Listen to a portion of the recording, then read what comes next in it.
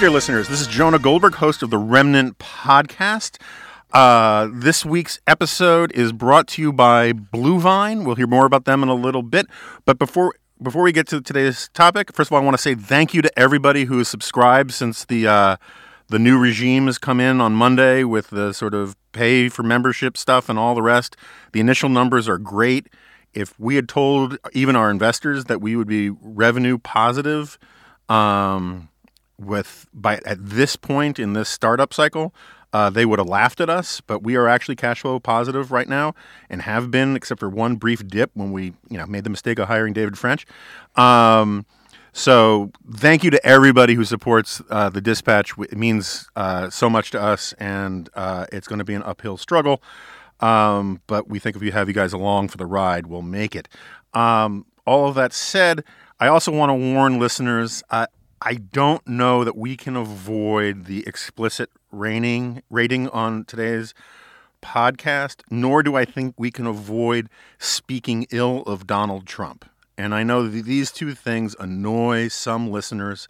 So if you're put off by bawdy, raucous, blue language, which I'll try to keep to a minimum, but I know these people and I can't make any promises. Maybe you should skip this one. You definitely shouldn't play with kids in the car. And if you think that I am often way too anti-Trump and that I can't move away from it, this is probably a good one to skip too. All right, with those disclosures, I'm very excited to have two writers that I think are a force for good in the world in their writing and maybe not in every other aspect of their lives. We have Lachlan Marquet, who I only learned very recently is not Markey. Yeah, many others. And I'm going to struggle with this, but I'm going to do it anyway. Asawin Swesbang? How do you do it? Subsang. Subsang. It's very Thai. Break it down into the syllables for me. Asawin, last name, Subsang. Okay. And just call me Swin. Yeah, and everyone calls you Swin, so that's what I'm going to do. But I felt it was my journalistic obligation to try. Thank you so much. Okay, so you guys have written, you guys are both at the Daily Beast. Yep. Mm-hmm. You're a little bit country, you're a little bit rock and roll, or maybe it's the other way around, or you're Bert, you're Ernie. I can't keep these things straight, but totally. You're men of the left in the broad brushstrokes. I think if you really drilled me down on the technicalities, I'd be a social democrat. Okay. And Lachlan, you come from more or less my tribe of conservative, leaning libertarian, but somewhat disillusioned and cutting yourself a lot lately. That's fair. Okay. So you guys wrote Sinking in the Swamp, How Trump's Minions and Misfits Poisoned Washington. I'm going to have one criticism up front, which I think is entirely valid, and I will defend at all fronts. And I have to admit, I was flatly shocked by this. There's no index. This is not the first time we've heard this. In a book like this, where all you're doing is holding paper against various personalities, and in a town like this, where most people, first thing they do is look up themselves in the index. Not to have an index seems to me a bit of malpractice. But now they can just go into Google Books and dump in their name. Yeah, it's easier than ever to find your name if you want to, but I will say that one of the funnier reactions we've had to the book was actually Swin, who was speaking to a fairly senior Trump official who was complaining that he wasn't given a chance to comment or an advanced look at some of the stuff in the book. And Swin explained that, well, everyone who's mentioned in the book about whom there's new reporting was contacted beforehand. You're not in the book, so we didn't call you. And then if I remember the story as it was recounted correctly, there was sort of a pause for a few seconds, and he goes, "What the hell do you mean I'm not in the book? Am I not important enough?" So yes, it does inspire some frustration, but not always for the reasons you'd imagine. Okay, so one of the reasons why this book is sort of my my spirit animal is, as you guys know, I am not a fully on board the Trump train kind of guy, right? And, no, and I hear. I don't want to exaggerate. Hourly? I was going to say every minute, but sometimes I'm not near my Twitter feed. That I'm a grifter, that I'm doing it for the money, that I'm part of the swamp. The swamp rejects a reformer like Donald Trump and all these kinds of things. And it makes me feel like I'm taking crazy pills because up close, the idea that Donald Trump is draining the swamp is batshit crazy. That is basically the case that you guys make. So why don't we start there? How goes the draining the swamp process? So the underlying, I guess, unspoken, tacit thesis of the book is that if you voted for Donald Trump because you hated the post-war liberal status quo, neoliberal status quo, I guess, then you're probably pretty satisfied with how the swamp is being drained. The problem is that Donald Trump sort of supplanted one swamp for another, and in his quest to remake the character and makeup of the American government, brought with him this coterie of hangers-on who would never have been elevated to the positions they have been in any other administration, who've sort of brought with them their own new version, crazy, bizarre, very often incompetent version of the swamp. And the example I go back to a lot in sort of explaining that is this Ukraine impeachment stuff. The Hunter Biden allegations at the center of all that, I think it's very difficult for any honest observer to conclude that that is not corrupt and not swampy, getting $50,000 a month because your father is the vice president. It's corrupt in the same way that, like everything in Washington is and has been corrupt for decades now. It's this soft corruption that sort of pervades the place. Donald Trump's response to it is this very new Trumpian, explicit, in-your-face form of corruption whereby the mechanisms of the American government are weaponized against the president's perceived political adversaries. So if you're a Trump supporter, you might very well conclude that the second part of that is preferable to the first part of it. I would politely disagree, but I think it's you can't say that corruption has been, eliminated in Donald Trump's Washington. It's just this very sort of different brand of it. Right. And we would also politely, or in my case, very impolitely, disagree that it's a choice between the two when it comes to President Trump. He has merged the two. He has not drained a lick of the actual influence industry or legal corruption that so many Americans hate or are tired about reading or hearing about in Washington. Right, I was going to say at all. Laughlin's case was that he replaced one form of corruption with another, and you're making the case, which seems to me is that it's additive, there's not a replacement thing going on. Yeah, replace may have been too strong a term. I think his brand is inextricably tied with a very different type of corruption than the usual. Exactly. Okay, yeah. Fair enough. I'm sorry I interrupted you. Oh, no, not at all. But if you are a political supporter of Donald Trump's and you are essentially looking to be lied to about this and to accept your lie, okay, you hear that he's draining the swamp. He's not. You think he's a good old reformer just for saying it. And then you aren't plugged into it 24/7 in the same way politics addled people like you or I are. Mm. So you're not noticing that swamp is not gone. He has filled the swamp with his own Trumpian swamp creatures on top of all the other liberals and conservatives who are already there thriving, making a buck off the American people and American industry.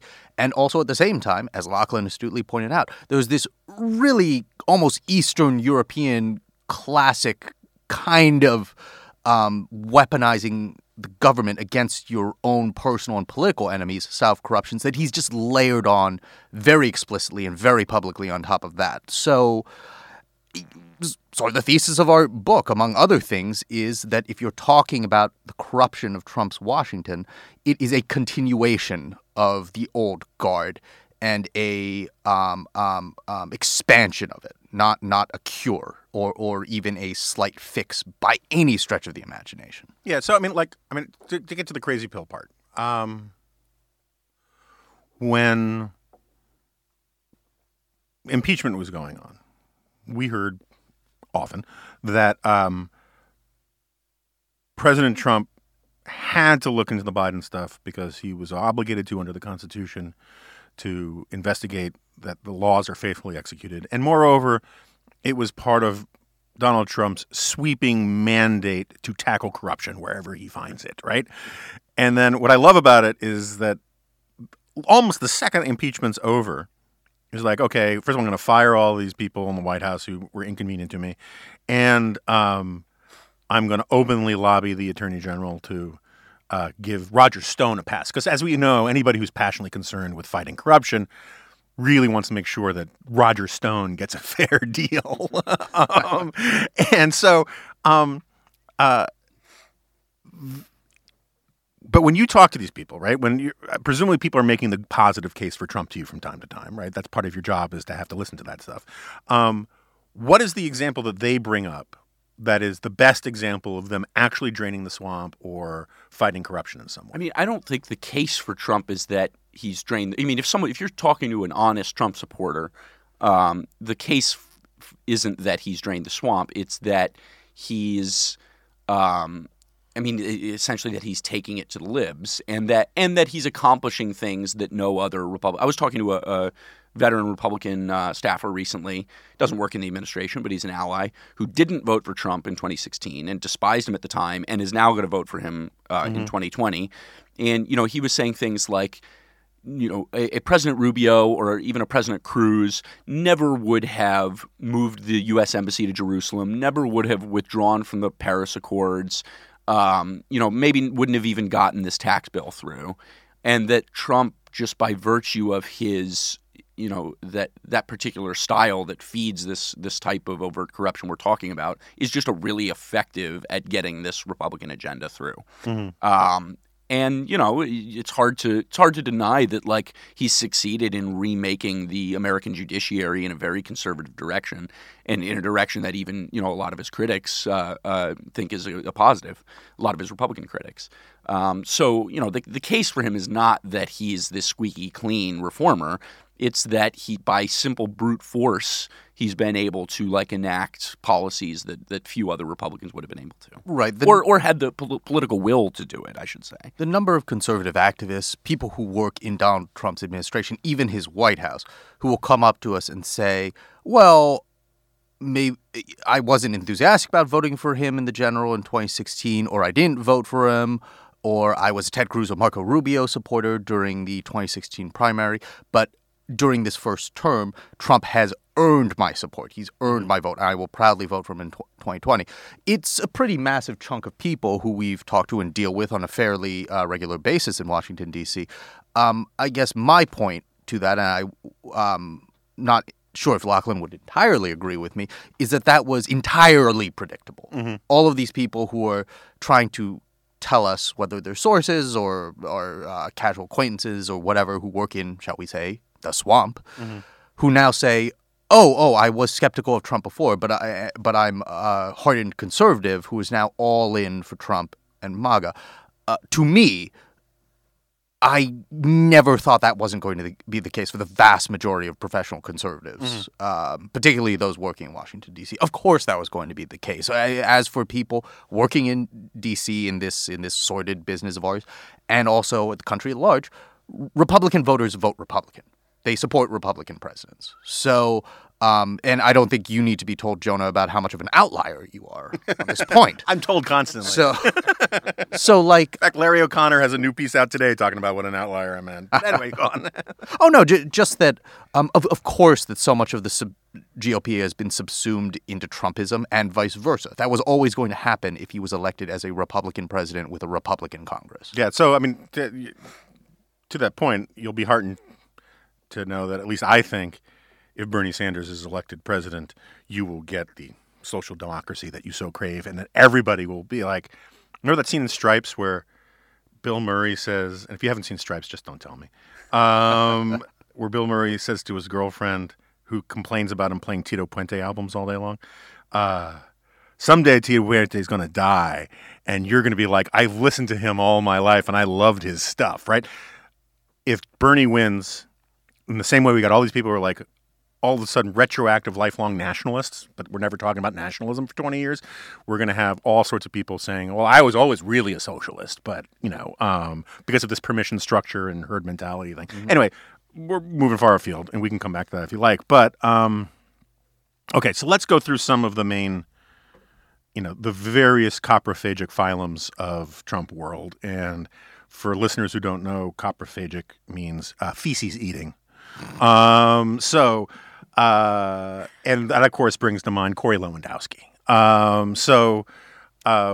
How's Corey made out in the Trump years? So he's presented in the book as sort of emblematic of a lot of, not just emblematic, but like the archetype of a lot of the trends and sort of forces we're describing.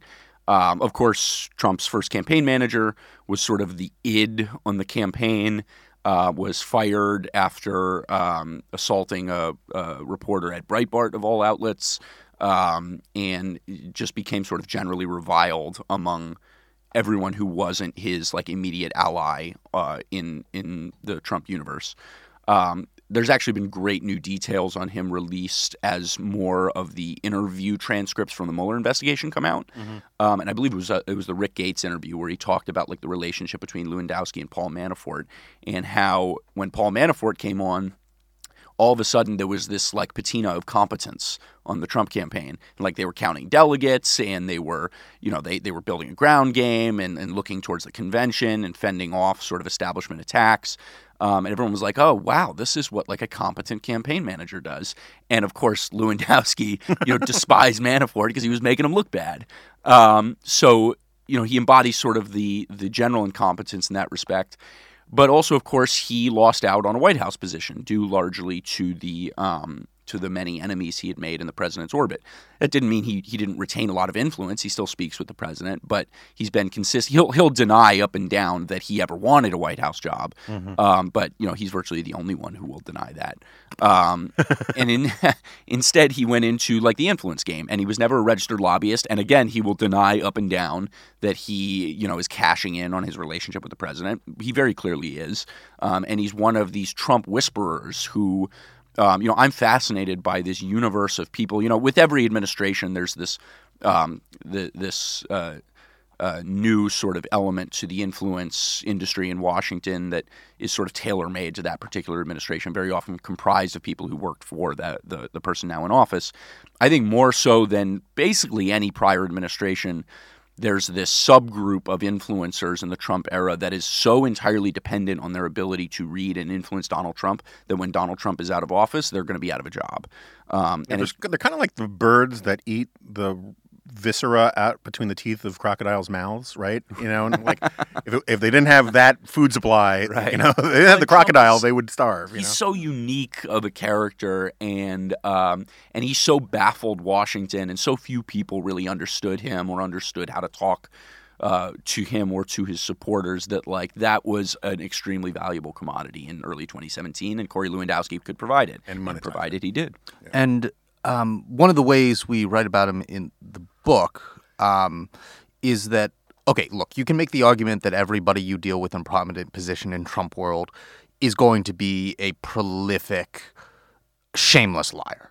Okay, you can start with that baseline of argument, which also I would argue as a political reporter you should make for any administration, sure. Republican or Democrat. It's packed with liars, just assume everybody's lying and report the kernel of truth that you cross-reference in the middle. But with a figure such as Corey Lewandowski, there is something turbocharged about it that he really does, even in a universe as littered with the just serial liars in the way that the Trump universe is. He really does rank as maybe in the top 1, top 2, maybe top 2.5. And it got to the point where we told him directly in 2017, at some point, I think it was early 2017, in the first year of the Trump era, that, okay, look, man, if we're talking, it has to be on the record. We will not be going off the record, and we sure as shit will not be allowing you to be an anonymous source on anything, because you have proven yourself to us and to so many others to be such a goddamn liar that when we look at ourselves as political reporters in the morning while we're shaving, we have to maintain at least a modicum of self-respect. Yeah. One of the ways we're going to do that is for people like you. We are not according you that good faith that you would never accord us if our lives literally depended on it. The only other person that's the case for consistently is Roger Stone. Yeah. And Corey and Roger happen to be sworn enemies. Yeah. All right, so let's talk about it for 2 seconds, and then I want to get a little more meta. But on the island of misfit toys, right, which I guess was originally Bannon's phrase, and for a guy with hooves, he actually can turn a phrase. And there are coalitions and alignments, and it's like high school, right? I mean, like, who's at what table? Like, who likes who inside this administration or in the grander orbit? And also, as part of that, let's stipulate that all politicians and flacks and hacks lie, right? Who in the administration strikes you as someone who tries pretty hard not to lie? Because, I mean, that sort of seems to me the more distinctive feature of somebody than the other way around. So I think one of my favorite characters in the White House is Mick Mulvaney. Mm-hmm. And I think he demonstrated his honesty, for better or worse, when he held that press conference a few months ago and was like, yeah, there was a quid pro quo. There are always quid pro quos. Right. So I don't know, that jumped out at me as, I've always thought he's really good at handling the press. And he does a lot, and I think he should do more in terms of speaking to the press because he's a great spokesman for the White House. So, he's one who I've never found to be like a, serially dishonest person. Yeah. He was also... I've always gotten along with him personally. Yeah, he's a nice guy. He's very smart. He also, seems to be like the first to admit that he just sort of abandoned everything that he believed when he was elected to Congress when he went and worked for this White House. But he's very upfront about that, so you can't really fault him for... Well, you can fault him for it, but for different reasons. So, yeah, I don't know. He's one that jumps out at me. Mike Pence's chief of staff, who is Trump's former legislative affairs director, right. Mark Short, right. who is a veteran of the Koch empire. And we've said this before, where he speaks on the record a lot, and he seems to be a straight shooter to us. And at the end of the day, when you're dealing with the broader Trump orbit, that's the best you can hope for. I guess he's not someone who I would put in the taxonomy of shameless, prolific, blood-spitting liar. Right. Okay. So that's faint praise. High praise when I'm talking about Trump. No, it's as I like to say, it's like saying the best gas station sushi in Alabama. It's saying something. Okay, so and on the so what are the cliques? Like, who gets along with who? Because like when you tell people that Lewandowski and Stone hate each other, it doesn't intuitively make sense because they don't believe in anything. So why would you? They believe in themselves. Yeah, I guess that's right. So what are the other cliques? I mean, like who's Kellyanne aligned with, for example? Kellyanne's aligned with Kellyanne. Yeah. Does she do anything? Is she just a comms person who comes out to do talking head stuff, or does she have any management role? She advises the president directly. Yeah, I think she's pretty. Is that a euphemism? No, not at all. Not at all. I want to be very. Well, I didn't mean it that kind of way. I know Kellyanne. I wouldn't want to suggest that. I just meant like, is her job to basically talk nice to the president, and that's about it? I mean, does she have any?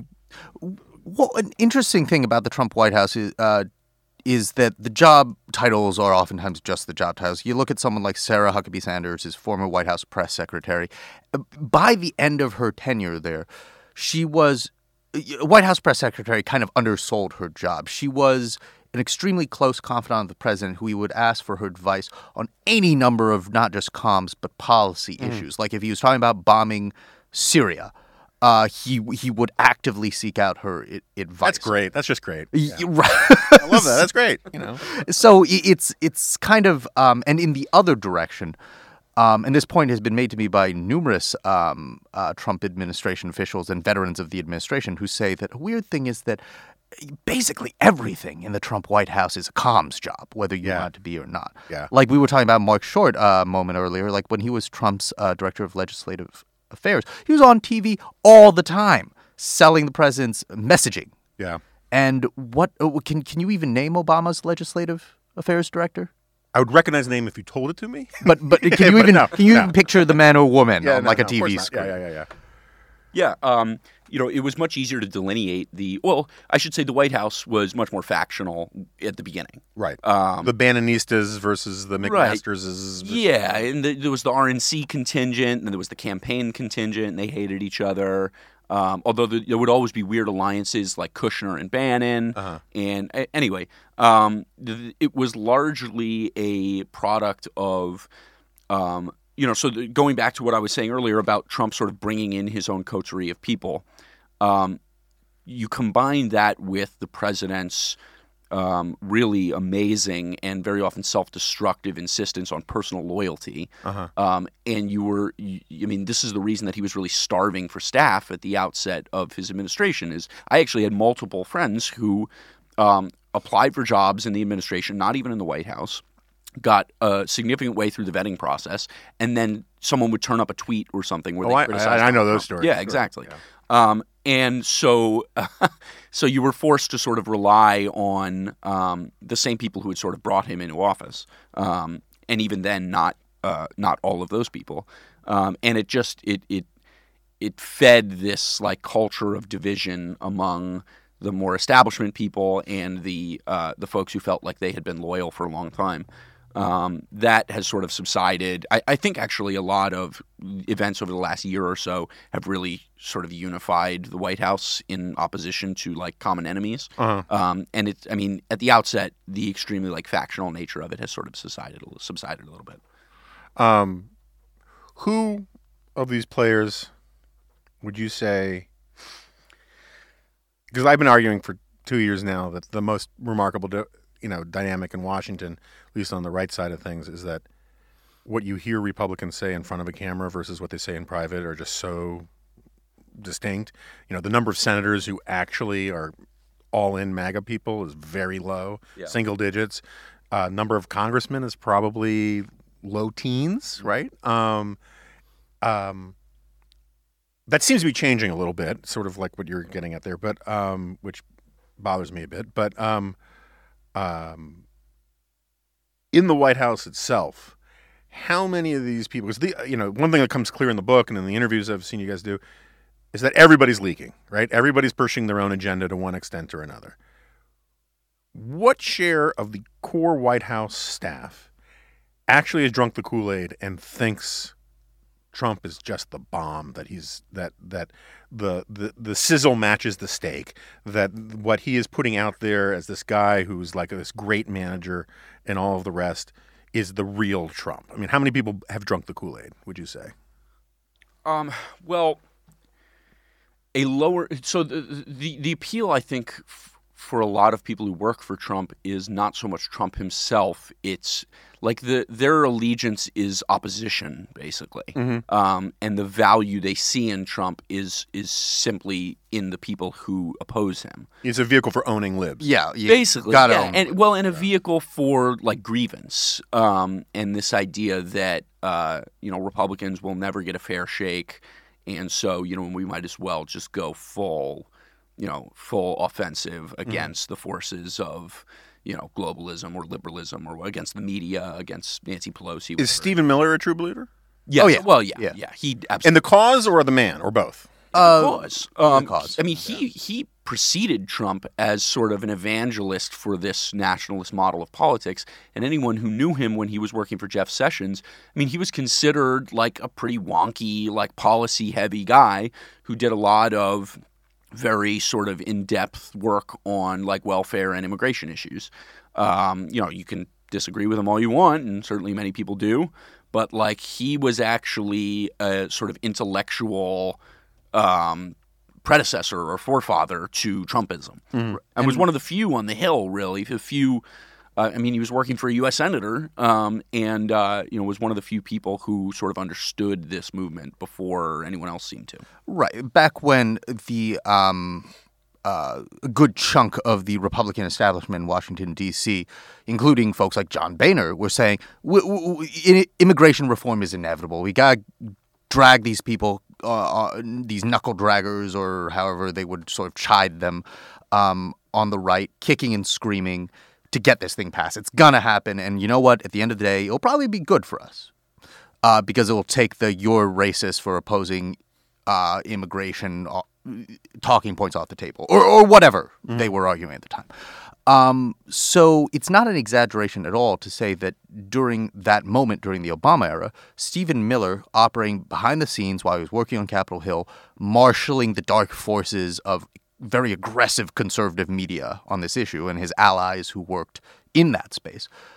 actually was integral in torpedoing that moment where it seemed for like a glimmer of a moment that Republicans could maybe get on board and help Obama And push by this thing extension, through. torpedoing Marco Rubio's 2016 presidential campaign. Right, before it even started officially. So this guy was a player even back when nobody knew he was a player. And just like he is today, he was pretty widely hated, including in a lot of Republican circles back then, for being what they would determine as a weirdo or an all-out racist or whatever. He does seem like an unpleasant sort. Sure, and I mean, it seems weird to me at this point, if you're an honest broker, that you don't just openly label Stephen Miller as a racist. Like, he's very clearly a person who's pursuing explicitly racist policy, consuming racist literature for racist ends and means. So what's the problem? I think the minimal proposition you can have is that it is not worth your time trying to defend him of the charge. You know what I mean? And a good chunk of the federal government expends considerable resources doing so. Okay, so part of my meta thing on all of this is that I still, and I apologize, any listener who is still with us on this has heard me say this before, but I can respect the transactional case for Trump, right? You know, like, not the owning the libs thing, which I think is dumb, like the idea that you're going to permanently damage the brand of conservatism in the Republican Party just to own the libs. Right. You know, it's taking a hammer to your own crotch as far as I'm concerned. But, you know, to get the judges, all that kind of stuff, which I think Mitch McConnell very wisely is not taking as much credit as he should, because it's really Mitch McConnell who's doing it. But put all that aside. Transactional case, tax cuts, yay, you know, regulatory reform, yay, open up Anwar, yay, all that kind of stuff. What bothers me is, first of all, the people who are all in, but there are actually very, very few of them, right? The people who actually believe the I would argue there are more than you might think. Yeah, but I go around the country, I talk to a lot of conservatives, and when you talk to people in person, a lot of them who are definitely MAGA people, but they'll say, God, I wish, you know, sometimes he's his own worst enemy. I wish he'd stop with the tweeting, blah, blah, blah, blah, blah, right? What drives me crazy is, like, first of all, among the conservative commentariat, which I'm increasingly, you know, as the Amish would say, shunt. You're a member of Antifa now. Basically. That's your right. movement home. I hate America and all it stands for. And I just won't let America be great. And my problem is that you're not allowed to make the transactional case in public, right? You're basically, if you're of the sort of national greatness or American greatness crowd, right? The Gorka crowd, never go full Gorka.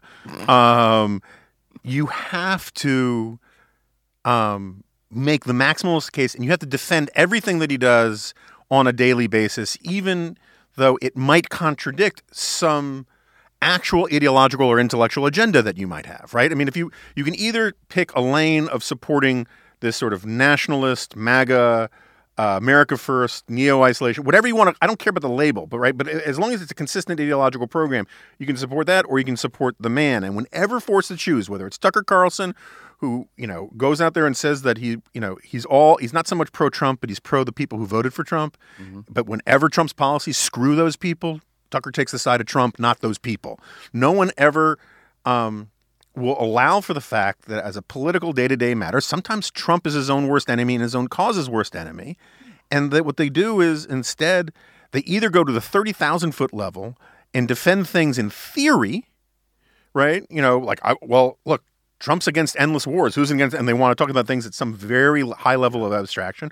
Or they talk about, I just trust his instincts. But they won't actually deal with the straight and narrow of the thing. And this is one of the things I think is so corrupted the sort of conservative commentariat is you're not allowed to actually call it like you see it. Right, and you're not allowed to call what is clearly a bullshit piece of lie bullshit piece of lie when staring you Right. in the face, in the sense of, just to use one of myriad examples, you just mentioned the endless war point. Trump is not actually against endless war. We can go down the list over and over and over again. He escalated in Afghanistan, then whines that the generals and his top aides aren't letting him. He's taken the guardrails off, the pseudo guardrails that Obama put on some of his drone war that has led to an uptick in civilian deaths. We could go on and on. He brought us to the brink of war with Iran. Yada yada yada. So it's just a lot of it is wrapped up in what we call in the book the autocratic game show personality cult Right. that Trump has now enshrined the GOP, at least for this particular epoch, in. And when you're operating in that, it's harder for people in the conservative commentariat or wherever that you're talking about, or Republican lawmakers when they go before the cameras on Capitol Hill, to even lightly criticize the president. I'm not saying that they weren't in lockstep behind someone like George W. Bush, but when you add this layer of personality cult onto it that Trump 150% has, in a way that Bush and H.W. did not, you're going to have more problems with people speaking honestly. And that's not just a messaging thing. That will dramatically affect how policy is implemented that affects millions of people in this country and abroad. And when you go around the country and you're talking to people who's like, gosh, I wish Trump would just stop tweeting so much. That's such low-hanging fruit. And that's the low-hanging fruit that Republican lawmakers always grab onto when they're asked about what they don't like about Trump. It's like, you don't get that the thing that is actually matters isn't necessarily the posting online, the shit posting that Trump does on a daily basis, but the actual policy and politics of the matter. It's like, we're not asking you to denounce him in like 180 characters or whatever it is now. Yeah, but there's a philosophical aspect of this beyond Trump, and that is, and as a roundabout way of answering this, I'm reminded of in like 2015 and 2016 when Trump first started sort of ascending, there was a lot of, in this weird, insular, tiny community of conservative media people, there was this really dumb debate about the late Andrew Breitbart. And would, given the prominence of the site that bears his name in promoting Trump, would Andrew Breitbart, the man, have been a Trump supporter? And, I tried to mostly stay out of this, but I had discussions with friends who also sort of came through conservative media. And my feeling was, of course, he would have been a Trump supporter. Of course. He presaged every sort of aspect of Donald Trump's appeal. And I was reminded of the hashtag slogan that both he and Bannon embraced, he towards the end of his life and Bannon afterwards, hashtag war. It would be all capitals, hashtag war. And that is really emblematic of the mindset of a lot of Trump supporters in media, in conservative media, is that this is literally, I think is fair, a war, a Cold War, not a violent war, but the conservatives are at war with the left, or at the very least, the left is at war with conservatives. And if you're not treating it that way, then it's just a matter of time until you're subsumed or defeated. When you're at war with someone, you can't brook any dissent or any, ceding anything to the enemy. That's just anathema to the entire concept of war. So if that's the literal approach that you are taking, as I think it is with a lot of these sort of more hair-on-fire conservative pundits, then it makes perfect sense that you would allow no dissent even on points where you might philosophically agree that Trump might be going too far or being counterproductive. You simply can't say that publicly because it's counterproductive to the war aims. And the larger victory, the vanquishing of one's enemy is such an overriding objective and such, that you simply can't allow it. I get that. What drives me crazy is the utter lack of introspection of the people who are making that case. And I run into this constantly. Yeah. Because if you slow down for 2 seconds, like Mark Hemingway had this piece for Real Clear Politics where he basically said, in convoluted terms, that people like me, basically, it's time for me to be purged from the ranks of punditry because the last thing we need are, even though I don't use the term never Trump pundits out there because they don't represent the people. And Larry O'Connor just did this thing for Town Hall. In fairness to Mark Hemingway, it's a lot dumber than Mark's argument, but it's still the basic argument of it. And it's funny, Media Matters is now doing the same argument. So it's kind of fun to see the singularity of asininity approaching. And the problem at its core with that argument is that, not to get all Burkean, but what they are in effect arguing is that pundits have to, at the end of the day, be flax for a party, not a position or a point of view, right? Or at least be representative of a certain percentage of the American public. So I can guarantee you that, like George Will, if you did a poll of Americans, he is not the people's pundit. That doesn't mean he doesn't have something interesting or important, something to say.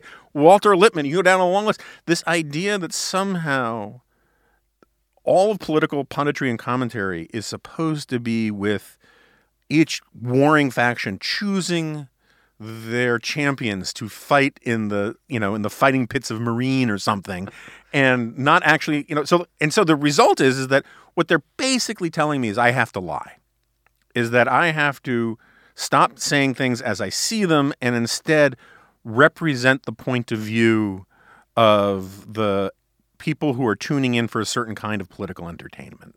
That's everywhere now.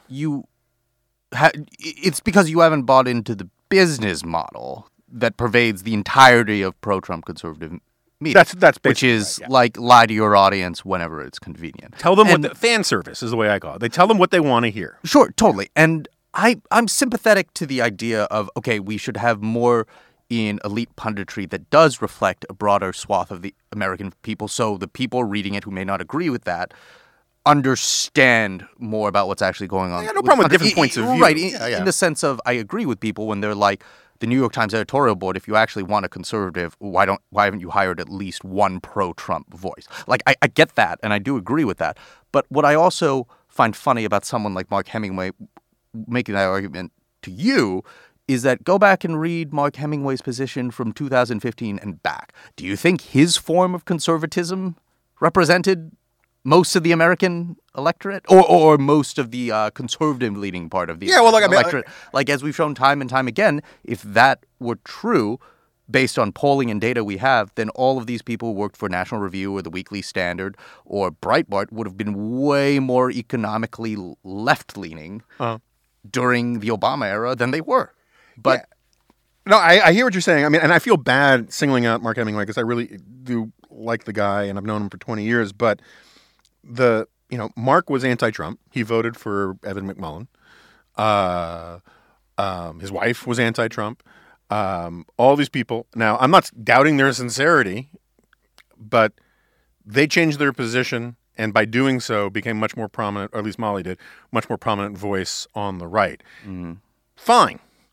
But since I haven't been persuaded, the way Molly has been, that Donald Trump is this glorious world historical figure who is owning the libs and owning history and all the rest. And gutting the deep state. And draining the swamp and all of these things.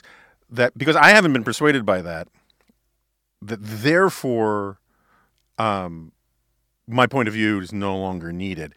I just find it a weird argument. Obviously, I find it, one of the reasons why it vexes me, and getting back to the subject of this book, is that all of these people, I mean, leave the Hemingways out of it, but just all these people writ large, the pro-Trump MAGA crowd, has somehow convinced itself that the never-Trumpers, to use their term, again, I don't really use the term, that we're doing it to cash in, right? Well, meanwhile, the pro-Trumpers have made bags of cash. I mean, the idea that Seb Gorka isn't a remora stuck to the side of Donald Trump is so laughable to me. And which brings us to Gorka. So there's this guy, what's his name, Nicholas? Paul Hollywood, who's one of the judges on the Great British Baking Show. And he sounds like Gorka to me. And it's one of the only things that ruins this otherwise utterly innocuous cooking I would show. highly recommend you check out the comedian James Adomian's Gorka impression. Okay. One of the funniest things I've ever heard in my life. Udvoslet, Mr. Chapo. Greetings. It is I, Dr. Gorka. All right, so tell us about interacting with Gorka Tell us Yeah, about... so we actually, I think the first story we co-bylined at the Daily Beast was about Gorka. And, of course, he was this bombastic, kind of larger-than-life character who didn't really have much in the way of official duties at the White House, but was technically, a national security advisor of some sort, despite not having a security clearance initially. And because he wasn't really doing anything, he was just hanging around like the White House mess. Pretty quickly, the White House decided they were going to try to place him elsewhere. So we got wind of that from one of the agencies where they were looking to place him, and the initial source on it going, Jesus Christ, you need to get this out there because if I have to deal with Gorka, I'm going to go crazy. So we reported on that. Naturally reached out to Gorka for comment, and he politely declined. And it was the last time we had a polite interaction with him. And yeah, we had so much fun with it, and he was such a hilarious character that we decided to sort of stay on it and wrote a few more stories about him that very much upset him. And yeah, Has he challenged you to a duel? not in so many words. Not even a debate, actually, now that I think of it. He's kind of very dismissive, and, we actually have, I think we blurbed the book with, like, him accusing me of having a cocaine habit, and Swin of having no moral center, and he was praying for Swin's soul, and so, like, that was the nature of most of our interactions with him. Because, true story, getting on to the thing I was ranting about before, he apparently said on his radio show a couple months ago that I lost potentially millions of dollars in Jeb Bush contracts because of Trump or something. I had no idea what he's talking about. But anyway, the thing I was going to say is I don't want to out my friend, but a fellow Fox News contributor and columnist was at Fox one night, and Gorka confronted him. Gorka. And said how disappointed he was in something I had said, and thinking that guy was me, and saying how I want to challenge you to a duel. No way. And Wait. Yes, I'll tell you the name afterwards. But God. And so this friend of mine texts me immediately afterwards. Says, "Did you write something about Seb Gorka?" And I was like, "Yeah." And he goes, "Okay, well, he thinks you're me, or I'm you, and he just challenged me to a duel over it." And I was like, "I'll be your second." Pistols at dawn kind of. Well, yeah, like what? Lachlan, call your best friend Seb and see what he means. I need to figure out what. It's funny because coming from the Washington Free Beacon, which of course is very much of like the neocon arm of the conservative movement, there was a lot of overlap. I have a lot of like mutual friends with Gorka, and I think there is nobody in Trump world who I lost more friendly acquaintances with.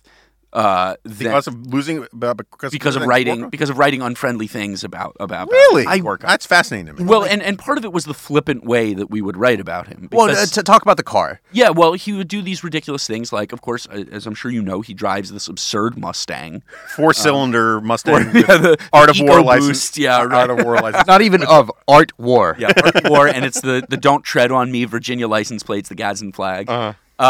And so it's immediately recognizable. And through like the first 6 months of the administration, people would see this car around town and they would tweet out photos of it. And apparently the guy can't park. Yeah. And it was just hysterical. Like he parked on the sidewalk at least one time. That was right? the one that really set people off.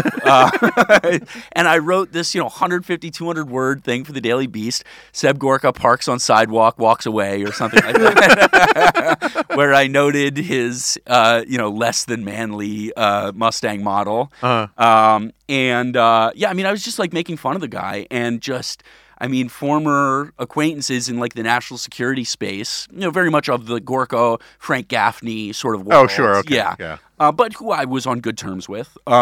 Just they were having none of it, blocking me on Twitter and et cetera. I showed up to a party with Lachlan shortly after he posted that. And there was one or two of those guys who he's referring to who was at the party. You could cut the tension in the room with a knife. They see Lachlan walk in and they're like, "Oh, this traitor.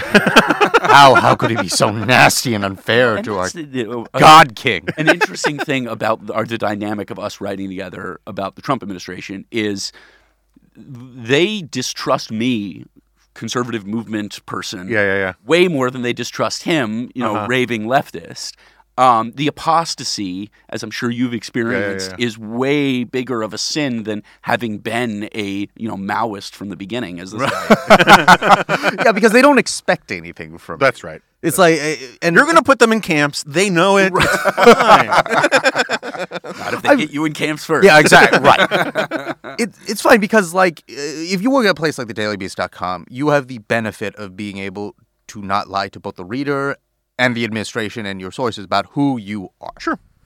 And I'm not walking into any meeting with any senior administration official saying, I'm just the fax man down the middle. Sure. You can talk to me. I don't vote or any of that bullshit that people put on who work at, like, the Associated Press or wherever. I'm not shitting on the Associated Press, but you know what I mean. Like different lanes. I mean, I've always argued that opinion journalism is often the best kind of journalism when it's good, because bad opinion journalism is the worst kind of journalism. Right. But when you're clear about what your motives and your biases are to the reader, and you try to make an argument where you are clear to the reader where you are coming from, and you're trying to persuade them about something. Right. That is often the best kind of journalism. I always tell people that my perspective on political media is having a perspective is fine, and oftentimes great. Sure.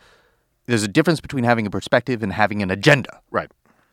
I'm not an operative. I'm not a party activist. I don't play for a team, even though you can probably guess which candidate right now is more in line with my ideological leanings. Of course, Donald J. Trump.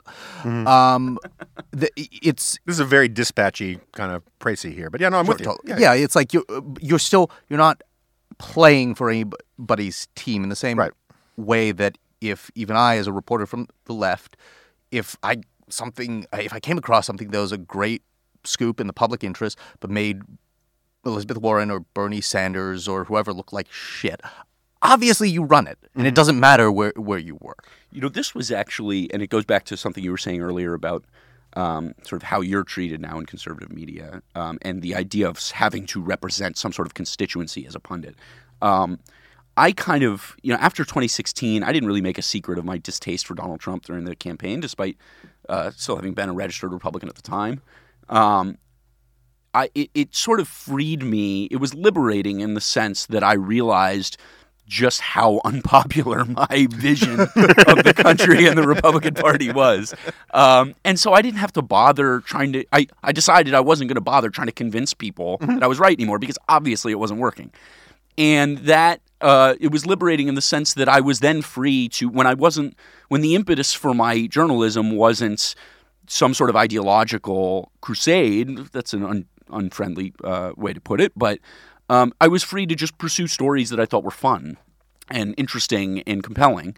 And obviously, it's much more fun to write skeptically or adversarially about whoever's in power at a given moment. So, a lot of my conservative friends sort of mistook that for a wholesale sort of flip-flop in my politics, but that really wasn't the case. I had just sort of divorced my politics from my writing. So yeah, no, the way I always put it is that 2016 forced a lot of people on the right, left, you're going to have your problems with Bernie now.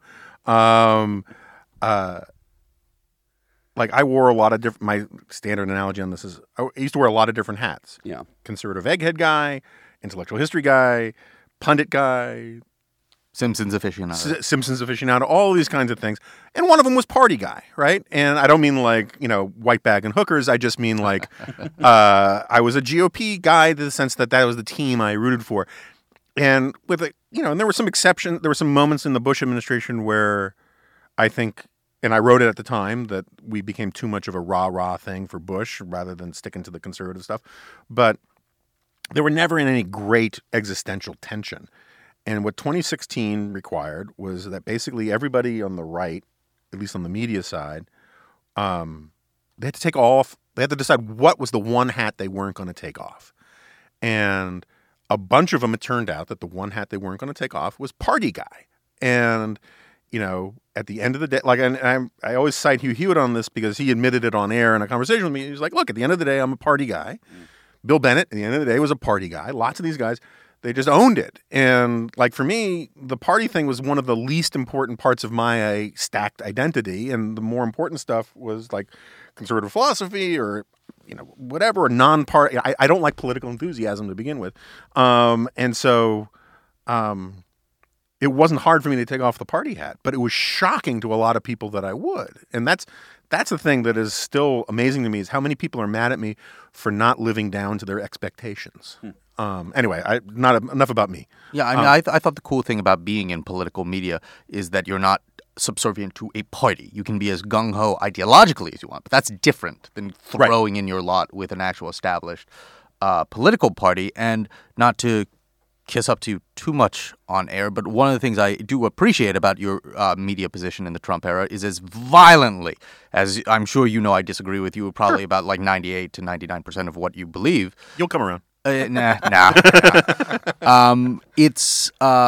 You are still clearly conservative and doctrinaire in the ways you think and analyze about politics and policy, whereas there are a lot of these quote-unquote never Trump media people who it's indistinguishable from being a centrist Democrat. Oh, I agree with that entirely. And that annoys me because it's like, then it's a grift. That's what I think some of the MAGA people are talking about. Because it's like, wait a minute, you didn't have a coming out column saying that, oh, I'm a lib now. Right. And if you're trying to still sell yourself a conservative, what is the difference between you and the Rachel Maddow show? Yeah, no, and look, the fact that the Washington Post still calls Jen Rubin a conservative, or Max Boot, or whatever. Well, at least Max Boot did have a coming out column being like, my stuff has changed. My problem with Max Boot's, sort of, donning of the dunce cap and being paraded around, the Imperial City or whatever, is that he basically admitted that at book length that, I never really looked at these issues closely myself. I just trusted other people. And right, what the hell, man? and look, I do some of that. Like I cannot understand Federal Reserve policy. Just my brain doesn't do it. Like velocity of money, and I want to start going on a killing spree. And so there are people I ask about that stuff. But I also don't write about Federal Reserve policy very much, precisely because I don't understand it at all. Yeah. But so look, fine. Max has his thing, and Jen Rubin, I think, is just basically. A lot of people are just trial lawyers. Mm-hmm. And the second they lock on to defending a client, they just always go with the best argument they can. Right. Like the two people you're talking about in particular, when they came out in favor of the Iran deal, I was like, what the hell is happening? Come on. Yeah. It is funny, though, to see folks who, of the quote-unquote never Trump right, many of whom actually associate themselves with that label, now sort of working as armchair strategist for Democrats in their nominating contest, saying, well, if you nominate Bernie Sanders, you're in trouble. For all the reasons that are just so patently obvious, it's kind of amusing to watch the reaction from progressives, from Sanders supporters, just saying like, I'm sorry, who the hell are you? You just got here 6 months ago, and you're going to tell us how to run our party anyway. And you lost 4 years. Okay, well, right. So let's turn to some predictive punditry here. Sure. And I'm not going to ask you who's going to win Super Tuesday or anything like that, because thank God, life's too short. But so we've described in ample detail here how so many people on the right, either for economic incentive or groupthink or permission structure or sincere conversion process, all things are possible, eventually came around to be essentially MAGA people. Mm-hmm. Do you think that many of your colleagues at the Daily Beast or friends at places like MSNBC and CNN, should Bernie Sanders become president of the United States, will all of a sudden be social democrats? I think that, again, in the same way that I said, because Trump is a Republican and Republican supporters and voters go for Republican presidents, and especially if you have a Republican Congress, then it's basically baked in, whatever the quibbles they have about the tweets or the tone or what have yous.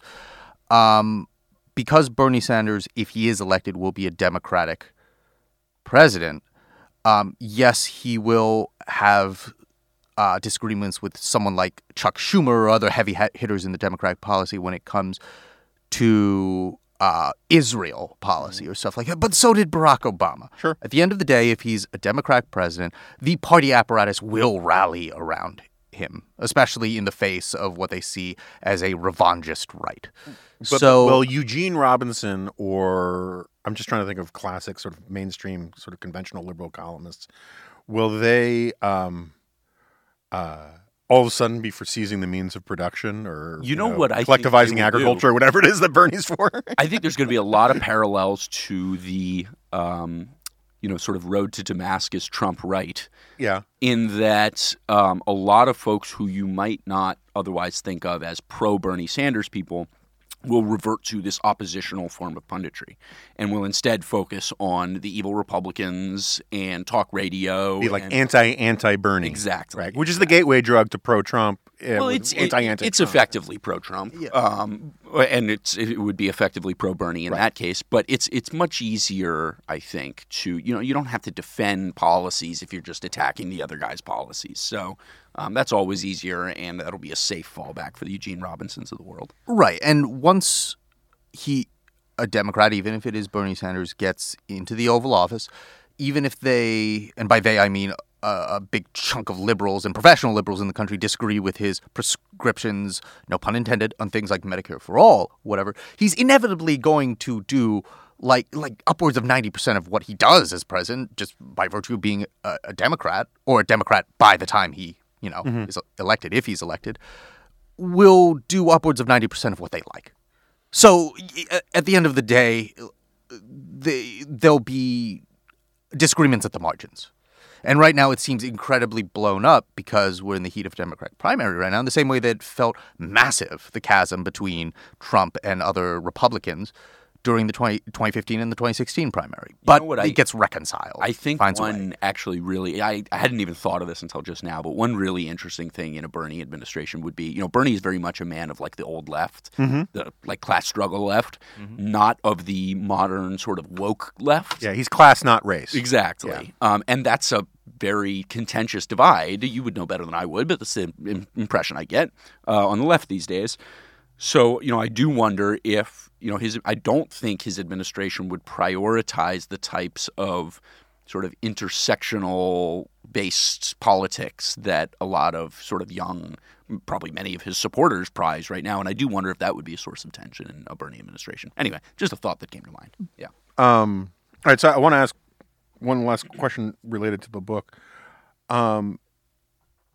Oh yeah, we got plug it aggressively to your listeners, right? Yes, that's right. Buy the book, please buy the book. It's a great book. It's great beach reading. It's great airplane reading. It reads fast. People will love it. But of the Mount Rushmore plus of Trumpistas, right? Who's made the most money? Not counting Don Jr. in that crowd, right? I mean, not the family itself. Mm-hmm. Who is it?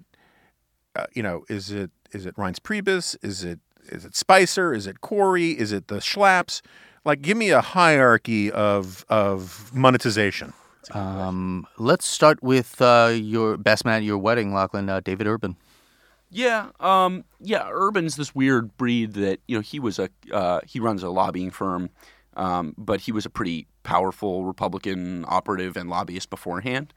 He ran the Pennsylvania operation. Right. He basically won Pennsylvania for Trump and ingratiated himself such that, his lobbying practice has really exploded. I couldn't give you a number on how much he's making, certainly not how much more he's making now than he was before Trump. But yeah, I mean, that's a great example of someone who, I mean, he's the first to admit, if you talk to him, that like he's a total swamp creature. Mm-hmm. But, he does it. He plays by the rules, and, he's very upfront about it, and he's a nice guy. So, yeah, I mean, he's certainly made a buck. I think folks like, Lewandowski is a great example. David Bossie, the folks who, Tom Fitton, I think, is a great example. Uh-huh. People who, there are a lot of folks who were really big, in, like the Clinton years. They had like established these institutions that hadn't really changed much in the ensuing years. And all of a sudden sort of became, I guess with the resurgence of Hillary Clinton, became like key pillars of the institutional right once again. I think Judicial Watch is a great example of that. Jay Sekulow at American Center for Law and Justice. Mm-hmm. So there's a whole universe of people there who I think are doing pretty well. And not in terms of monetary gain necessarily, although that certainly is a component. I would argue that some people who definitely end up on that Trumpian rush Mount Rushmore are media figures such as Lou Dobbs, who, yes, he had his well-rated enough perch at Fox Business before Trump and Trumpism came along in the form that they did.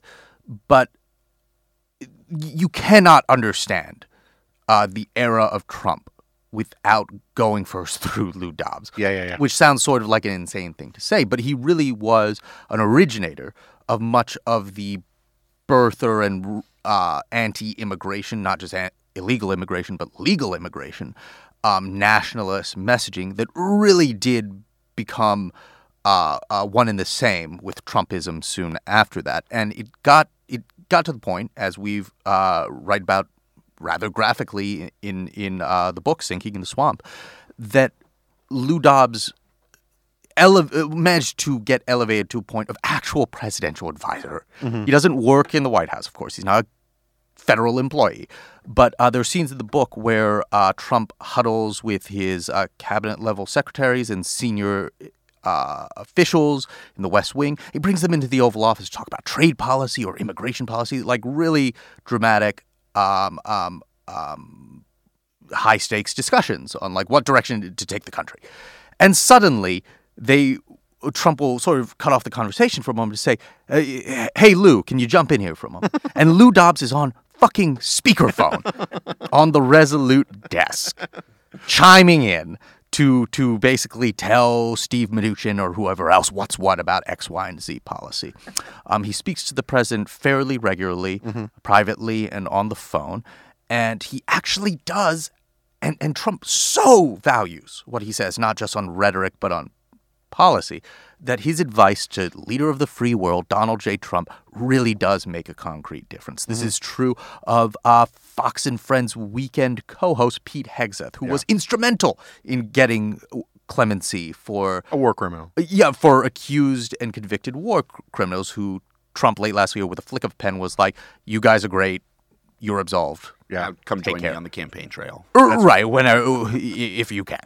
And the so this coterie of conservative media people who just, Rubio administration or Ted Cruz administration or Jeb Bush administration would not have anywhere this level of direct influence to the leader of the free world and his top lieutenants in the administration is just completely... I try to imagine Barack Obama like putting Rachel Maddow on speakerphone in the Oval Office. You can't. Right, or putting her on the National Security Council or something like that. It's just, there is no one-to-one comparison with Barack the prior administration on this point. And also even people like Diamond and Silk, Fox Nation stars, who make their whole point about how we're black and former Democrats, but we love Donald Trump. He's the best president African Americans have ever had. And that's their whole like pop culture kind of wacky, zany shtick. Trump loves these women. Like, he's not putting them on speakerphone during Oval Office discussions, at least not what I've seen, the same way that he is with the Lou Dobbs or someone else. But he will seek them out if he sees them at private events at the White House. He'll invite them to various things. And he will talk to senior officials in the White House numerous times over the past 3 years or so about, did you catch that thing Diamond and Silk said on the morning show on Fox News? Like, they do occupy space in the leader of the free world's head in a way where they are at the very least a pop cultural fixation for the president of the United States. Again, for whatever nasty words I may have to say about Ted Cruz or Marco Rubio, I do not think that would be happening. I think that's fair. If they were elected leader of the free world. All right, I want to get back to that in just a second. But, if you don't have the ability to monetize your access to the president and you need to get a positive cash flow for your business, one of the places you can go to is Bluevine. Running a business is enough of a challenge. Securing extra cash flow doesn't have to be. Through Bluevine, getting a line of credit is fast, easy, and simple. Bluevine is an easy, fast way to help support your business growth with a line of credit of up to $250,000. Whether you need money to offset upfront costs, secure inventory, or pay an unexpected expense, through Bluevine, you can help yourself and your business stay secure for any reason.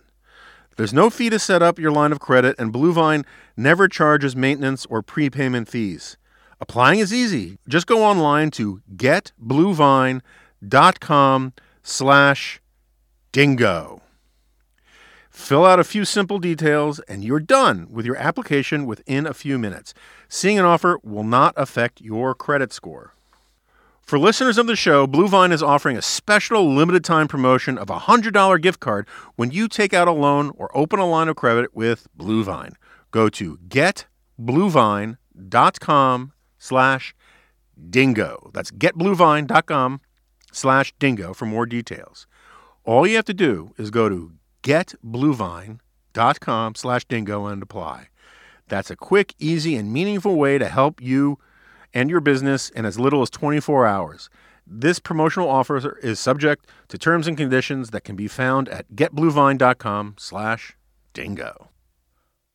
So,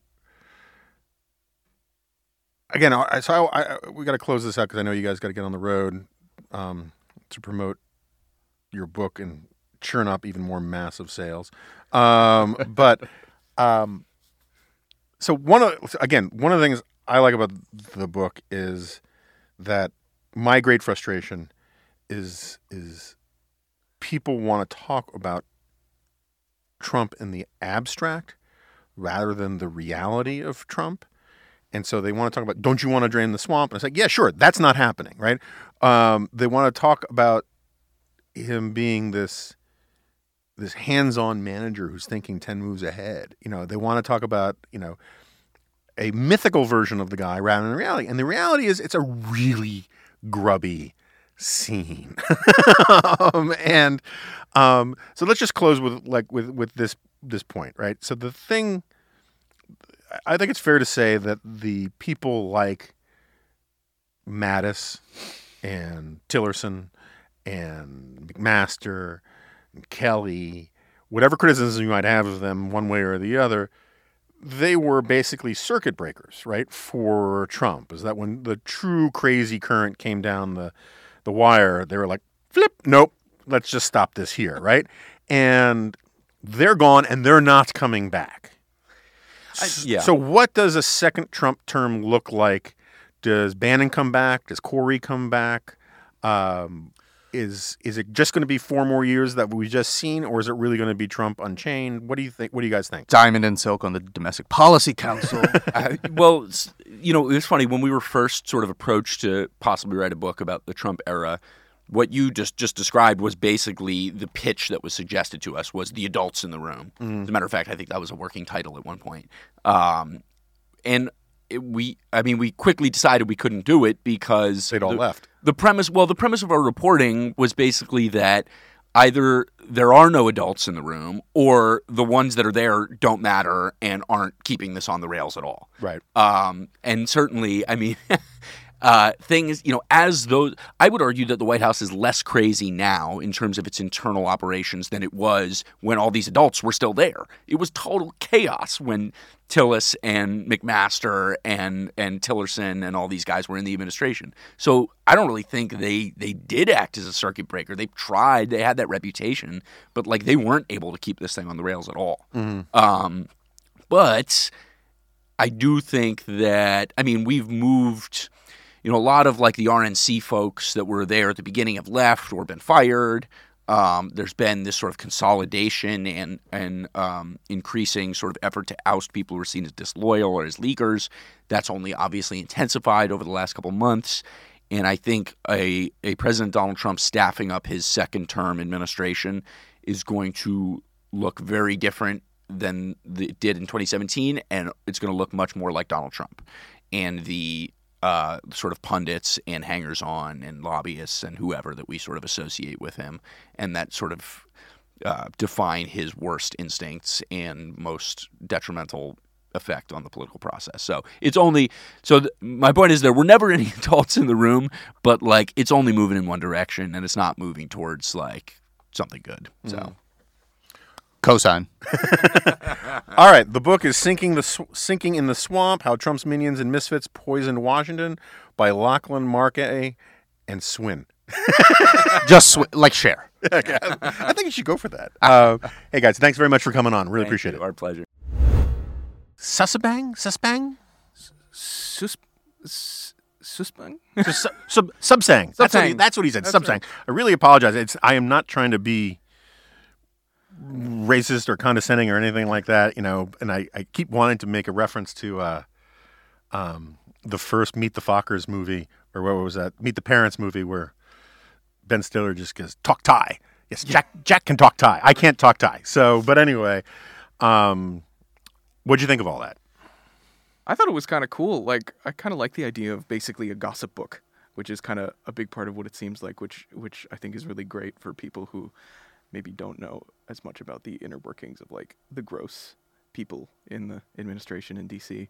I don't know. I think it's a cool idea. I also found it interesting what Swin was saying, because one of the things he said kind of counteracts like one of the early things that you've all said on the podcast, actually, which was that the thing that surprised him most about coming to DC was just how most people didn't know what the hell they were doing. Mm-hmm. Whereas I kind of find it interesting. He basically implied sort of the opposite, which is that most of the people, as a default, you can assume that they're lying, kind of crony style, people in the employ of people in power, essentially. And those two things don't quite gel. And I kind of find that interesting how... Yeah, I think I don't want to speak for Yuval, but I think what he would say is that there's sort of two different things going on there. What he was talking about, where nobody knows what they're doing, is that government is so big, sprawling, and complex. The politics are so diffuse and unpredictable that this idea that you can carry out an initiative from conception to execution according to a rational plan, sort of as what Michael Oakeshott would say, as the crow flies, politics as the crow flies, that you can't do that. That it turns out that everything's sort of a big contest and negotiation and a conversation and all of the rest, and that you put out a press release and you try to stick to a theme. What these guys are kind of talking about is that a lot of the people in the Trump orbit are just in it for themselves. And if you have a much narrower ambition of separating people from checks and selling influence, you can actually know what you're doing pretty well. Right. Anyway, that's how I would reconcile those things. Right. But no, again, the reason I like the book is, it's a little too irreverent. I think you could do it a little less, not quite Hunter S. Thompson kind of style, but it's fun. It's definitely fun to read, and it's got a lot of interesting stuff, and it's definitely reported, which is my new interest these days. But it's in sort of the classic sort of muckraking style of actually showing not the sort of Potemkin facade that everyone wants to argue about. Mm-hmm. This isn't sort of, even if you believe that Donald Trump is a fascist, right, which I'm not saying he is, but real fascists had plans, and they had skill sets that allowed them to implement policies in ways that, had effects and stuff. And the trains run on time. Yeah, even though there's some revisionist history that says the trains actually didn't do that well. But but the reality is that the Trump administration is just this. It's not a movable feast. It's like a movable TV dinner in front of Lou Dobbs, And speaking of the Hemingways, different Hemingway. Yeah. But anyway, so I think it's a nice counter. It's a nice corrective to what we've had so far from a steady stream of books. Okay, we have actually literally someone knocking on the studio door. So we're going to have to call it short there. Thanks to everybody for subscribing. Please review us, all the rest. The whole deal, and I'll see you next time. No, you won't. This is a podcast.